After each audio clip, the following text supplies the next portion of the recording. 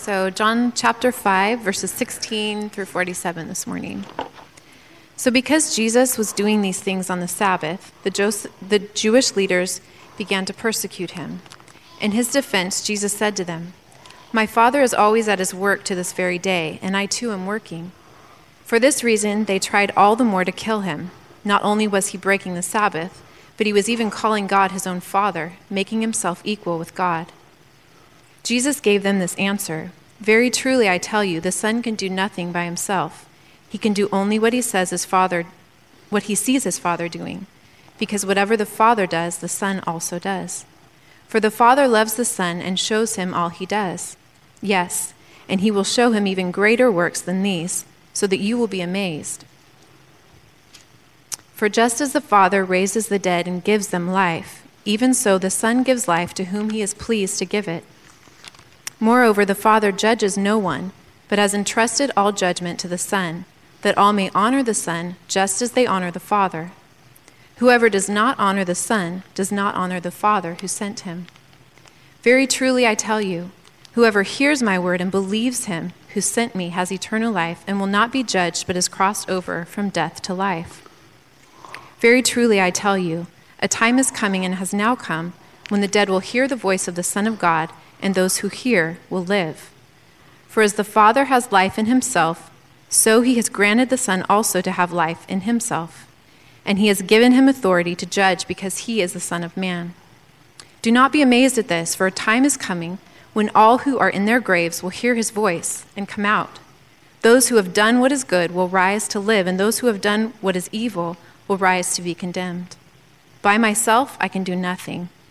I judge only as I hear, and my judgment is just, for I seek not to please myself, but him who sent me. If I testify about myself, my testimony is not true.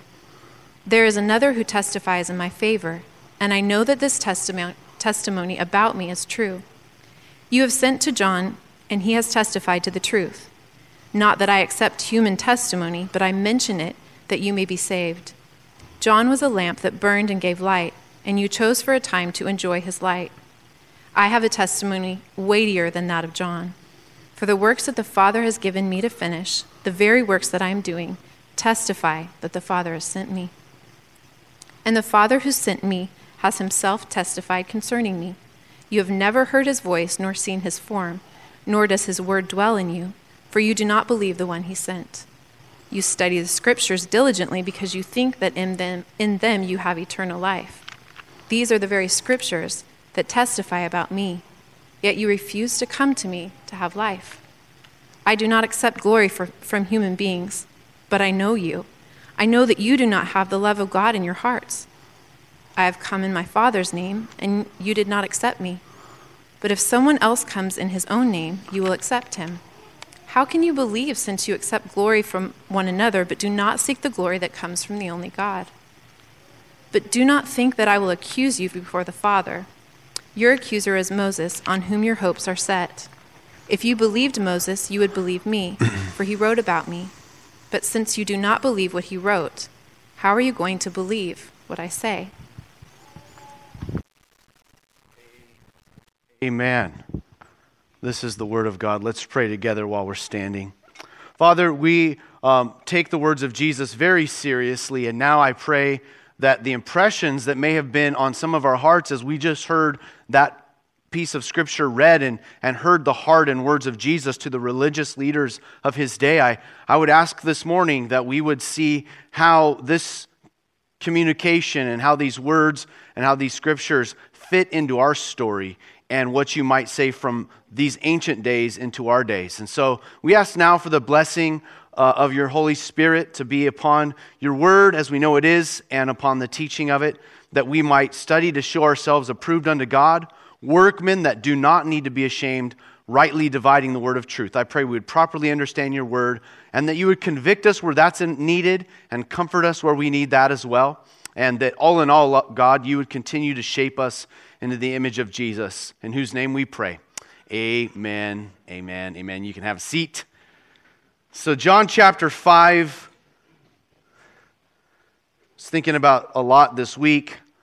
One of the most provocative questions that the church has asked throughout the ages is the question, who killed Jesus?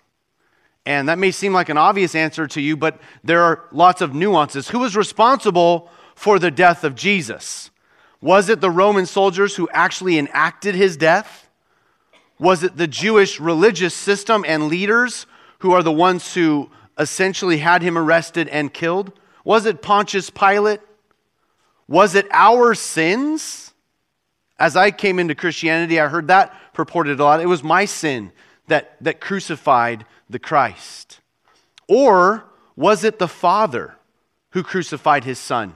Who killed Jesus, who was responsible? And as I unpack the scriptures, I think that there's sort of a two-sided answer to this question, who's responsible for the death of the Son of God, Jesus the Christ? And I think from the divine perspective, we have to agree that the Bible teaches us that it was the Father's will to crucify the Son. It was the Father in the Son. Romans chapter 8, verse 32 says, "He who did not spare his own Son, but gave him up for us all." So a father gives a son. God gives himself.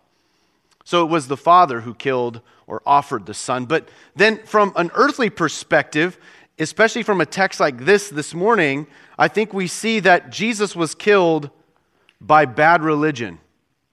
And we see in John chapter 5, verse 18, that it was the Jewish leaders that were trying to kill Jesus. And in chapter 5, they began their plot, their diabolical plot to kill the Son of God. And so the main thing I want to table before us this morning from John chapter 5, verses 16 through 47 is just the subject of bad religion. And so just out of curiosity, I'm wondering what might come to some of our minds when we hear just the word religion. And for some of you, when you hear the word religion, it might conjure up thoughts of things that are holy, things that are good, things that are pious. For others, you might, when you hear the word religion, you might have, maybe that sounds bad or oppressive or restrictive. But the issue with the word religion is that the word itself is neither good nor bad. It's a descriptor. Actually, the definition of religion is simply a system of faith and worship. So the word religion by itself isn't inherently good or bad. It's a descriptor. And what really matters is what type of religion are we talking about? And I don't know if you knew this, but the word religion is only used 6 times, and each one of those 6 times is in the New Testament. 3 of those times are from Paul's mouth. And when Paul talks about religion, he's talking about his former religion in Judaism before he knew Jesus. And so that use of the word religion is sort of put in a negative light. It's Paul before he's confronted by Jesus on the Damascus Road, if you remember that story. But then 3 of the 6 times is in one passage found in James chapter 1. 3 times James writes about the right sort of religion. I'll just read it to you. James chapter 1, verses 26 through 27. Those who consider themselves religious and yet do not keep a tight rein on their tongue deceive themselves. So there you go. If you want good religion, learn to close your mouth more. Control your mouth more. And then their religion is worthless. So bad religion in James, he's saying it's a hypocritical life. It's when you live with the kind of duplicity that says, I have religion, but I don't control my tongue. But then James goes on to say this. He puts the clutch in and says, this is good religion. Religion that God our Father accepts as pure and faultless is this. This is good religion. To look after orphans and widows in their distress and to keep yourself from being polluted by the world. And so this morning, as we look at this very important subject of religion, we have to just really agree that it's not all good and it's not all bad when it comes to religion. But unfortunately, we have seen lots of examples of bad religion. For instance, the young Muslim men and women who will blow themselves up in the name of Allah, in the name of their false religion. Or the Crusades of the Middle Ages, when Christians actually killed Muslims to take back the Holy Land in the name of God we killed. or during the Inquisitions when the church began to persecute, imprison, and kill heretics in the name of God and religion. We tortured, imprisoned, and killed people in the name of the Christian God. Or as we've seen in the Roman Catholic Church, the abuse of children. Or, I don't know if you caught this, a few years back there was a Baptist preacher by the name of Wiley Drake from Buena Park, California, who prayed daily that God would kill President Obama in the name of bad religion. There's the religion that oppresses women and minorities and the disenchanted, and there's a religion that believes that science is the enemy of faith. But the answer, brothers and sisters, to bad religion is not no religion, it's good religion. It's learning how to worship God, as religion, again, is simply a system of faith and worship. It's neutral. So, in our story, in this text, the religious leaders were persecuting Jesus, and in doing so, they thought they were doing God's work. So there is a way to think that you're doing God's work and be opposing God. How many remember when the Apostle Paul was converted? When he gets knocked down and hears the voice from heaven, he says, his first question is, "Who are you, Lord?" And he said, "I am Jesus Christ whom you're persecuting." And essentially, Paul realizes that in that moment, in the name of God, he was, in the name of religion, persecuting the God that he thought he was serving, fighting against the God he thought he was serving. Jesus would later tell us that there would come a time when anyone, John chapter 16, verse 2, who kills you will think they are offering God a service. So what was it that motivated then these Jewish religious leaders to persecute Jesus Christ? Well, it began at the story we looked at last week. It was on the Sabbath. Jesus was in Jerusalem to celebrate one of the feasts, and he came by the pool of Bethesda, where there were many lame and invalid and crippled folks, and he picked out one man who'd been lame for 38 years, and he says to the man, "Rise, take up your bed and walk." And the man miraculously has a healing take place in his body, and he's able to pick up his yoga mat and walk. And it was that act of picking up his bed and walking that the religious leaders thought, aha, they missed the beauty of this guy couldn't walk, 38 years of this, now he's walking. They said, but we're going to blow the whistle. You have broken the Sabbath. And it's for that reason that breaking a religious rule, and we'll talk a little bit about how this wasn't even a religious rule, how breaking this rule led to them eventually, in our text, plotting to kill the Son of God, Jesus. Verse 18, again, they tried to kill him because of two reasons. He broke the Sabbath. Now notice this one. If you're ever in conversations with Jehovah's Witnesses or Mormons or people that don't believe that Jesus is God, verse 18, he was calling God his Father, making himself equal with God. And it was for those two reasons that the religious leaders were trying to kill Jesus the Christ. And there are two errors that led to bad religion. And that's where I really want to focus our attention and make sure that we're not following the path of bad religion. Two things that I see in these Jewish religious leaders that led to bad religion. Number one, they were wrong about the rules. And number two, they were wrong about Jesus. And those two things are critical. If you get God's law and God's Son wrong, you have missed the boat, even if you think you're on it. And I think Jesus has some correction for us this morning. So we begin by simply talking about the religious leaders being wrong about the rules. They're angry because Jesus heals on the Sabbath day. But let's back up for a second and actually think about this, what they were accusing Jesus of. It's true that in the Ten Commandments found in Exodus chapter 20, one of the Ten Commandments is to obey the Sabbath or to honor the Sabbath day. I'll just read it to you, but you can read it yourself. Exodus chapter 20, verses 8 through 11. But it just simply, God tells through Moses, the nation Israel this: 6 days you shall do your labor and do all your work. But the seventh day is a Sabbath to the Lord your God. On it you shall do no work. Now here's where the trouble came. In defining what work is. So all this Sabbath trouble they want to kill Jesus is around how do we determine on the seventh day what qualifies as work. Now, it's likely work would include your vocation, what you do for a living. So take a day off, and household chores. So you're not out sweating in the fields. One day out of 7, take the day off. Don't go to work. Take the Sabbath off. Enjoy your family, and don't go outside and plow the fields and vacuum the house and wash the dishes. Just take it easy for 24 hours. Now that's a beautiful, thank God for the fact that his heart is for rest.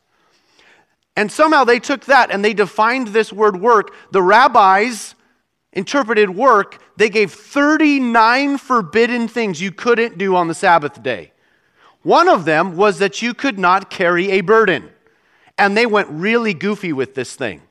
Like one of them was if you had false teeth, they said you have to take them out because you're carrying a burden on the Sabbath day. If you had a wooden leg, you had to unscrew it and put it to the side because you can't carry a burden on the Sabbath day, and that piece of wood hooked to your leg, that's a burden. And so it all kind of revolved around the rabbinic tradition of interpreting the law, and that's where things got off the rails. So Jesus and this once crippled man being accused of breaking the Sabbath, actually they broke no law of God. They were right in step with the law of God. They had broken religious additions to the law of God. And that's the problem, is when we add to what God said. But most people, I don't know if you've heard this before, will say when they do something, they say, well, I just do what the Bible says, or I just read the Bible. And I would say, there are a lot of people that say that, but the debate comes between what the Bible says and what the Bible means. Because during the Inquisition, I don't know if you know this, during the Spanish Inquisition, people that thought they were doing what the Bible said started prosecuting, hunting down, imprisoning, and killing heretics. During the Spanish Inquisition, they arrested and prosecuted over 150,000 people for heresy by doing what the Bible says. And what happens is you think what the Bible says and you have the interpretation of what the Bible means. And so then your interpretation of what the Bible means anyone who doesn't agree on that is a heretic. Which is funny. I just do what the Bible says, but my interpretation makes you in or out. And so 150,000 people are prosecuted during the Inquisition, the Spanish Inquisition. 5,000 of them are killed for heresy. Could you imagine if church was like that in America today? Like we're killing people who say they're Christians but have a different view on the atonement. We're killing other Christians who have a different view on Calvinism. We're killing Christians that view the Lord's Supper differently. We're like, heretic, you must die. We will arrest you. We will imprison you. And if we can't get you to renounce your false religion, then you will be tortured and killed. 2,000 people were burned at the stake during the Spanish Inquisition in the name of God and bad religion. So Jesus here comes on the scene and points out against the institution where they got it wrong. We're talking about religious leaders. They were the ninjas of the Bible, y'all. If you think you've been in the Bible a long time, these men had been studying Torah since they were knee-high to a grasshopper, as my grandpa used to say. They had spent their whole life being discipled in Torah and the prophets. By the end of elementary school, most of these little Jewish boys and girls had memorized the first 5 books of the Bible. You're like, hey, what does Deuteronomy say? And they just rattle off the whole book. Genesis to Deuteronomy. They had it memorized. And these rabbis and Jewish leaders had probably the entirety of the Old Testament, the law and the prophets, verbatim memorized. But Jesus said, you know all that, and yet you got it wrong. And he points out 3 ways they got it wrong. Just note these. First of all, you have it wrong about the Sabbath. Look at verse 17, because this is the point of contention. This is where it starts. Like, you don't understand Sabbath, because look at what Jesus says. In his defense, Jesus said, my Father is always at work to this very day, and I too am working. In other words, the Sabbath is not to harm, it's to heal. And if the Sabbath ceases to be a moment of healing, a day of healing, then you have missed the meaning of Sabbath. So number one, the very reason that you're all mad, you've gotten entirely wrong. You don't understand the Sabbath. You don't understand the Father if you think that he's not working on Sabbath day. Number two, you have it wrong about the Scriptures. Now we're talking, again, these are like serious scholars. To tell them they don't know their Bible, it's like telling a group of theologians, hey, y'all don't know what you're talking about from the Scriptures. They're like, what are you talking about? And Jesus says, you don't get the Scriptures. Look at verse 39. You got it wrong.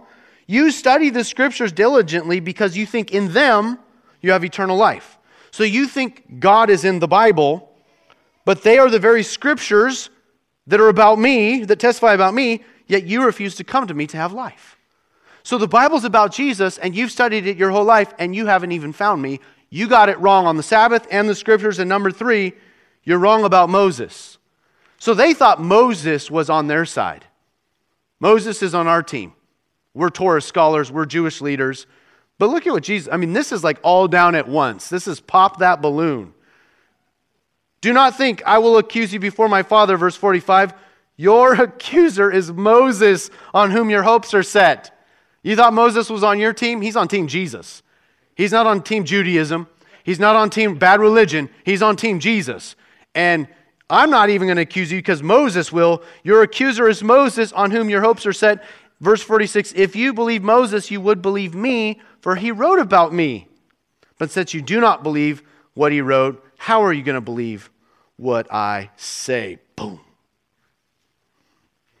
So this week, I was reading this article, a very interesting article by this guy who came out of, I won't name the denomination, but it's a very, very legalistic Christian Protestant denomination.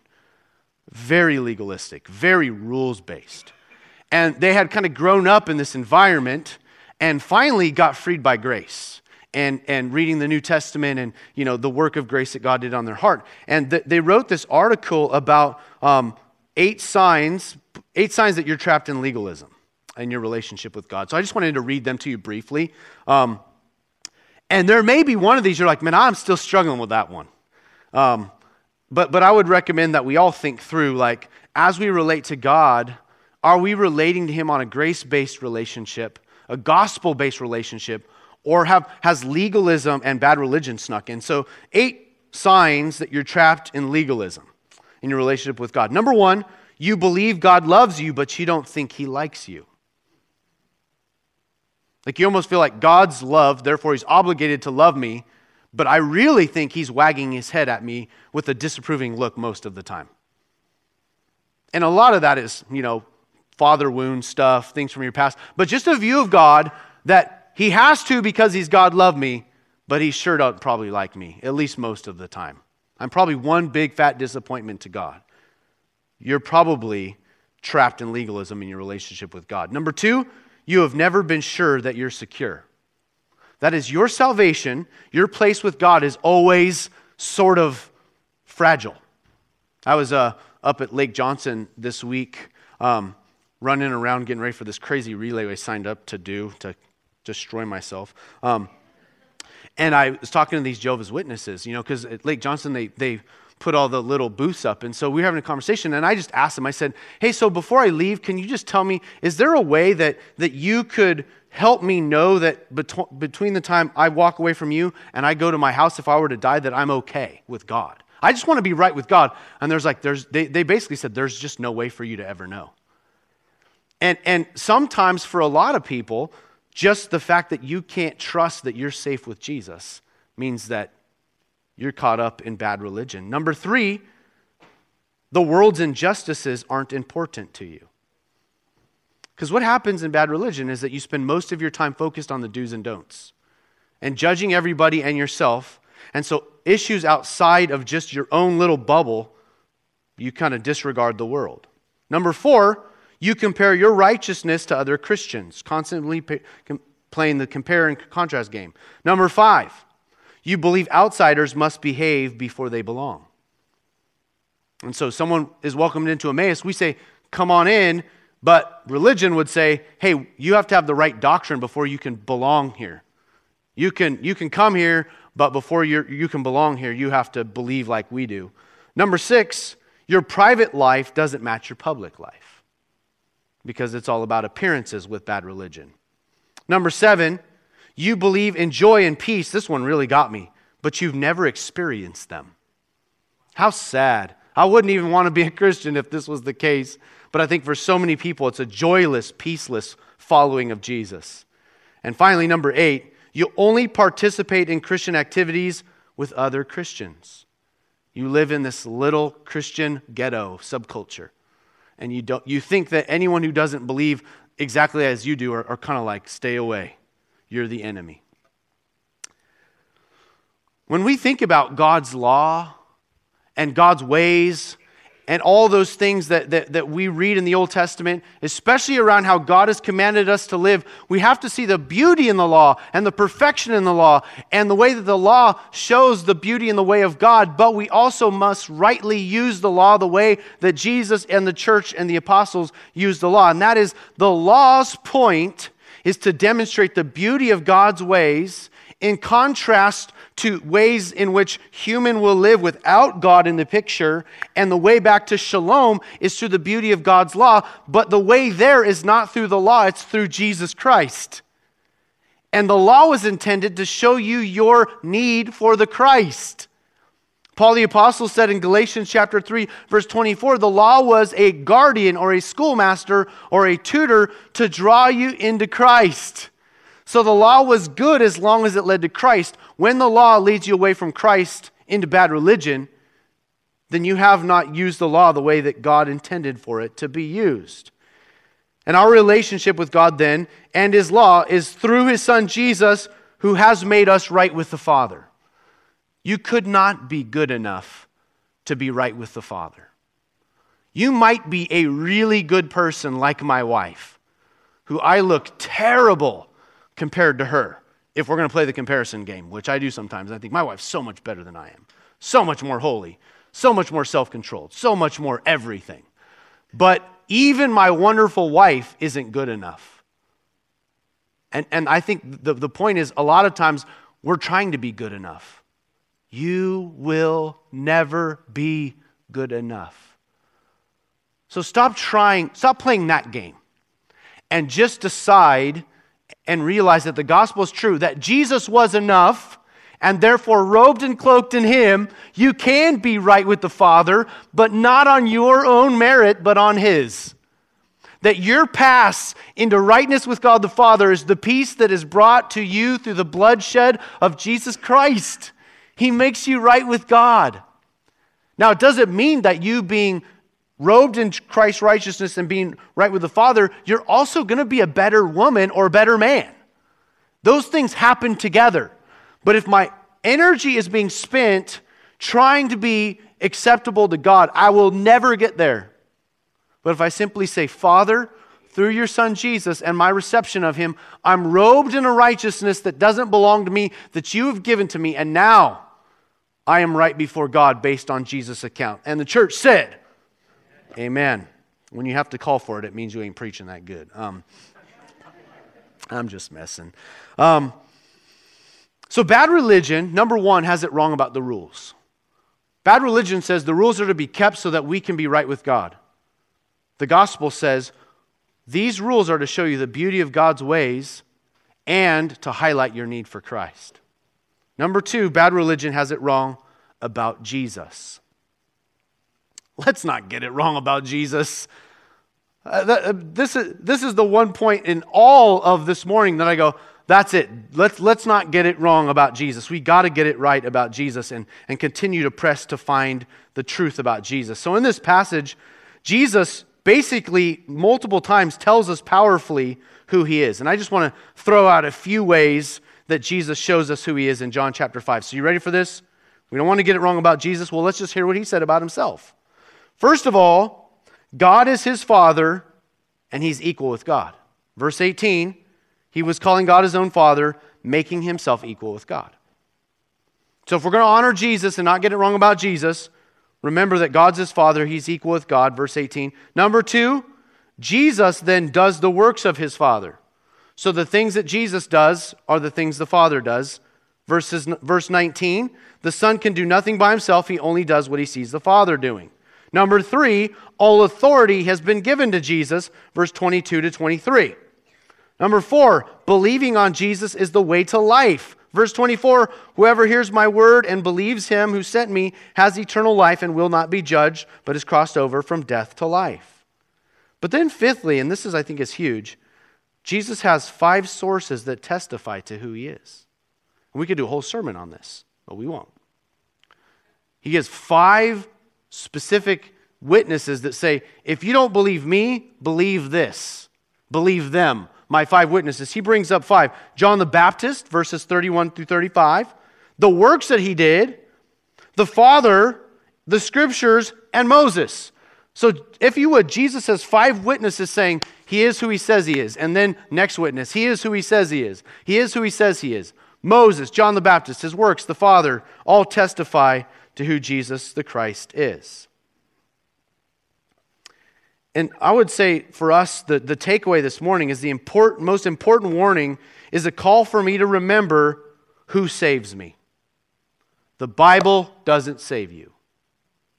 No religion can save you. None of your own works can save you.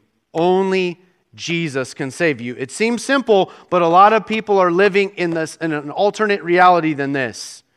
And when we talk about what Jesus saves us from and for, we have to remember what I've been saved from: a meaningless life, a life of despair, a life that would, left on my own, would lead to all the destructive behavior patterns. But he hasn't just saved me for or from something, he saved me for something. For sonship, adoption, relationship, eternal life, beauty, wholeness, health in my mind and my body. But the Bible, religion, trying to be good enough, none of that will save you. Jesus saves from and for. Most of us focus on what we've been saved from. Good, but not good enough. Saved for what? Saved to go out into the world and be his hands and feet. Saved for freedom. Saved to be the sons and daughters of the Most High God. Saved for, what are you saved for? Who saved you? It's Jesus. He gets all the credit. To him be the glory and the honor. I don't find this on my own. So religion, if it's done well, church, if it's done well, any leader, the Bible even itself, if it's well interpreted, is only a frame for the picture. Jesus is the picture. Religion is a frame. Church is a frame. But if you spend all your time pointing to the frame, you're missing the picture. Chuck the frame. You can get another one of those. It's the picture, it's the masterpiece that we're like, that is beautiful. And it might look good with a frame, but if that frame doesn't work for it, then throw the frame out. I'm not concerned about frames. Religion, even church, as good as church is really an ecclesia. It's the people of God gathered around the person of Christ. So the point of church isn't like, well, tell me more about your frame. I don't care about the stinking frame. Look at the picture. If I have a frame on a masterpiece that's distracting from the picture, I chuck the frame. And if you are caught up in any form of bad religion, chuck that framework. Get rid of that joker. And let's just rethink that. I'm fine with that as long as you don't throw Jesus out. But you know what a lot of people have done? They have chucked the picture and kept the frame. What is the point? I don't want Christianity without Jesus. And give me Jesus all day long, all night long, and chuck the frame until we find the right one. And I'm okay with that. And I know a lot of people feel really insecure when their frames get messed with. Don't mess with my framework. Don't mess with my ideology, my little safe boxes. And I say, let's mess with those all day long if they're bad. Let's break them down. Let's deconstruct them as long as we keep the picture where it's supposed to be. As long as we keep the person of Christ as central. That's really all I care about. I mean, I don't care about anything else. When I read someone like Paul who was jealous for the church to get Jesus, he literally went to war against anything. Circumcision, the law, the churchianity, religiosity, legalism. He went against everything that would come against the person of Christ. May we be such warriors like this. The danger, though, is this, It'd be easy for me to caricature these religious leaders and be like, oh, those guys, they missed it. But it's the pot calling the kettle black, because it's very easy from this vantage point to look at them 2,000 years ago and to miss the bad religion in my own blood. Inherent bad religion, bad ideologies, bad frames that I have in place around Jesus. Because I promise you this, I'm almost positive I could vouch for these guys. They did not intend, when they set out studying Torah and the Scriptures, to come against God. They thought they were doing God's work, but they missed God's Son. They missed God when He arrived, because the frame had become more important than the picture. It wasn't what they started out to do.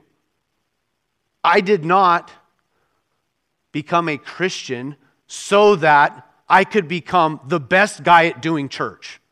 I became a Christian because I wanted the joy and the peace and the love of Christ. Somehow in the process, though, the religious system can get into your blood where it's almost like church is more than Jesus. And it happens so subtly in our Christian life. If you've lost the joy of Jesus, man, I would say let us return to the joy that's found in Christ. Because these Jewish men and women did not set out, I don't believe, to walk away from Jesus or walk away from God, but they knew the God of the Word, but they did not know, or they knew the Word of God, but not the God of the Word. They had no heart connection with the Father. That's the thing that scares me the most about being a professional Christian, is that I could be good at it and miss the Father. I'd rather be bad at church, bad at preaching, bad at being a professional Christian, and be like, but the guy knows God, and God knows him, but he's terrible as a church person. I don't care.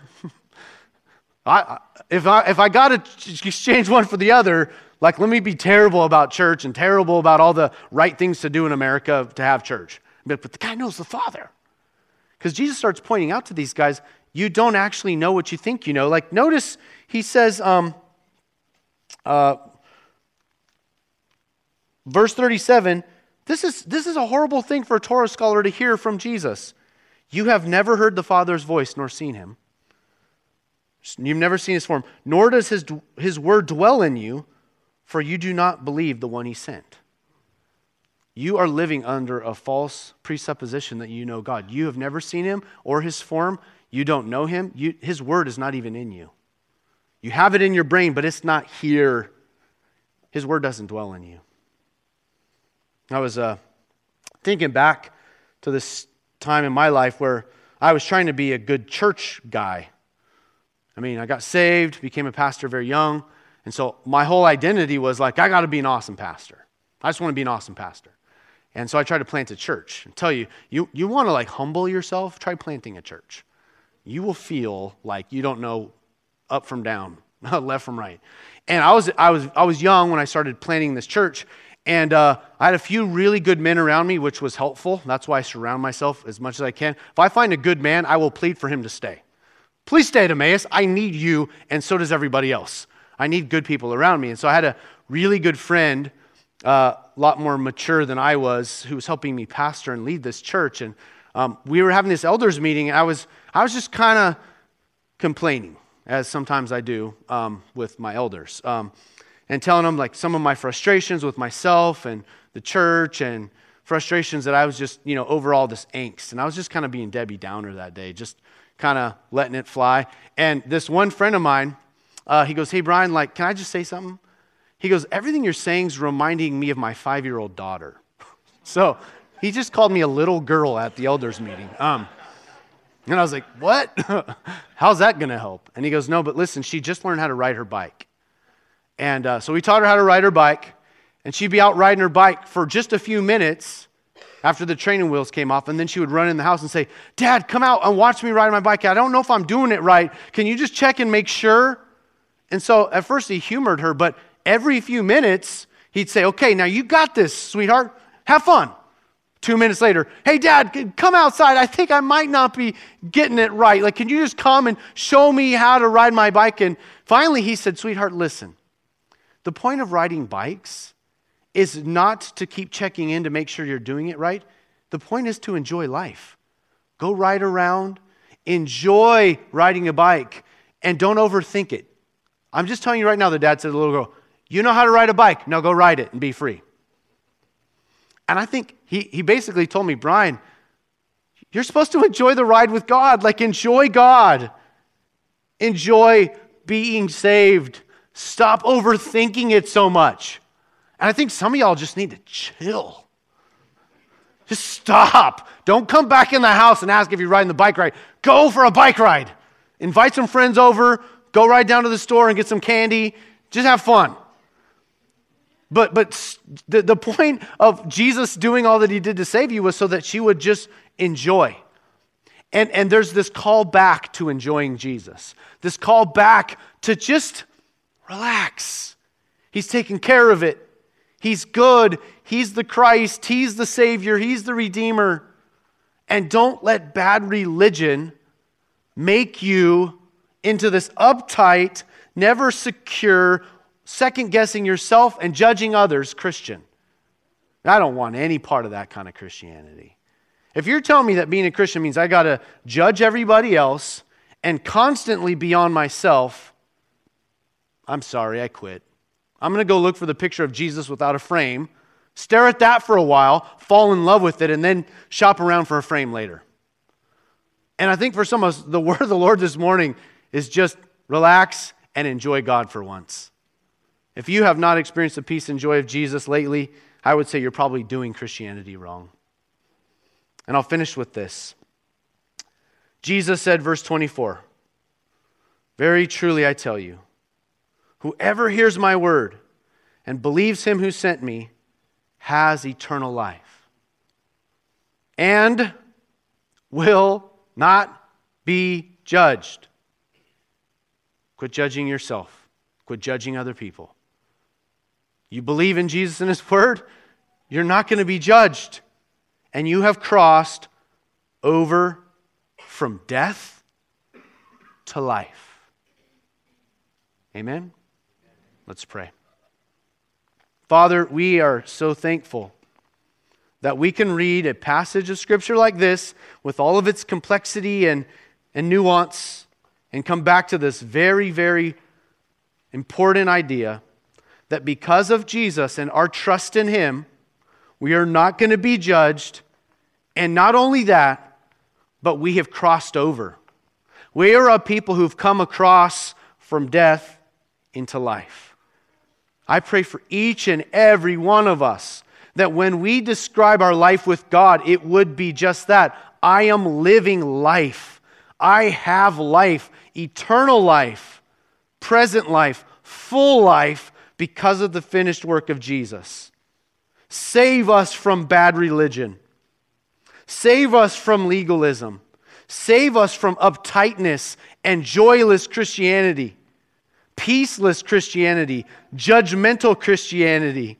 Oh God, we long to be a part of a community, to continue to foster a community of men and women who are so excited about and pointing to the work of Jesus, that we would be so focused on him that whatever frameworks you choose to bring into our community, God, we embrace them, but at the end of the day, we want to be those who love and follow Jesus Christ. And so I pray for each one of my brothers and sisters here this morning that's been a part of this journey through John 5 with me today, that we would come back to the basics, come back to Jesus and whatever burdens we are carrying this morning, especially the religious ones, especially bad ones, especially legalistic ones, that suddenly, God, I pray people right now would just start getting free, just getting released from that old bad, tired way of thinking, that old system way of thinking. Father, bring in something new, something fresh, something Jesus-looking, Jesus-like. And Father, save us from those things which would bring us back across from life back into death. We do not want to cross back the other way. It was so hard to get across from death to life. We don't want to go back to death. And everything or anything that's bringing us back to death, rebuke that, destroy that, bring that down, and may Christ raise us back up again. So this morning, I know you can do great things in just moments by overcoming bad mindsets. Right now, in the name of Jesus, I pray bad mindsets would just be torn down. That thoughts and imaginations that raise themselves against Jesus would be torn down and put in their place, and that Jesus would rise. And your gospel and your way would come back to us again. So we receive you, Jesus, and we reject bad religion. We receive your grace, and we embrace all things that point us back to you. But anything that does not, we push that to the side. And we just ask that you would come freshly into this space in Jesus' name. Amen.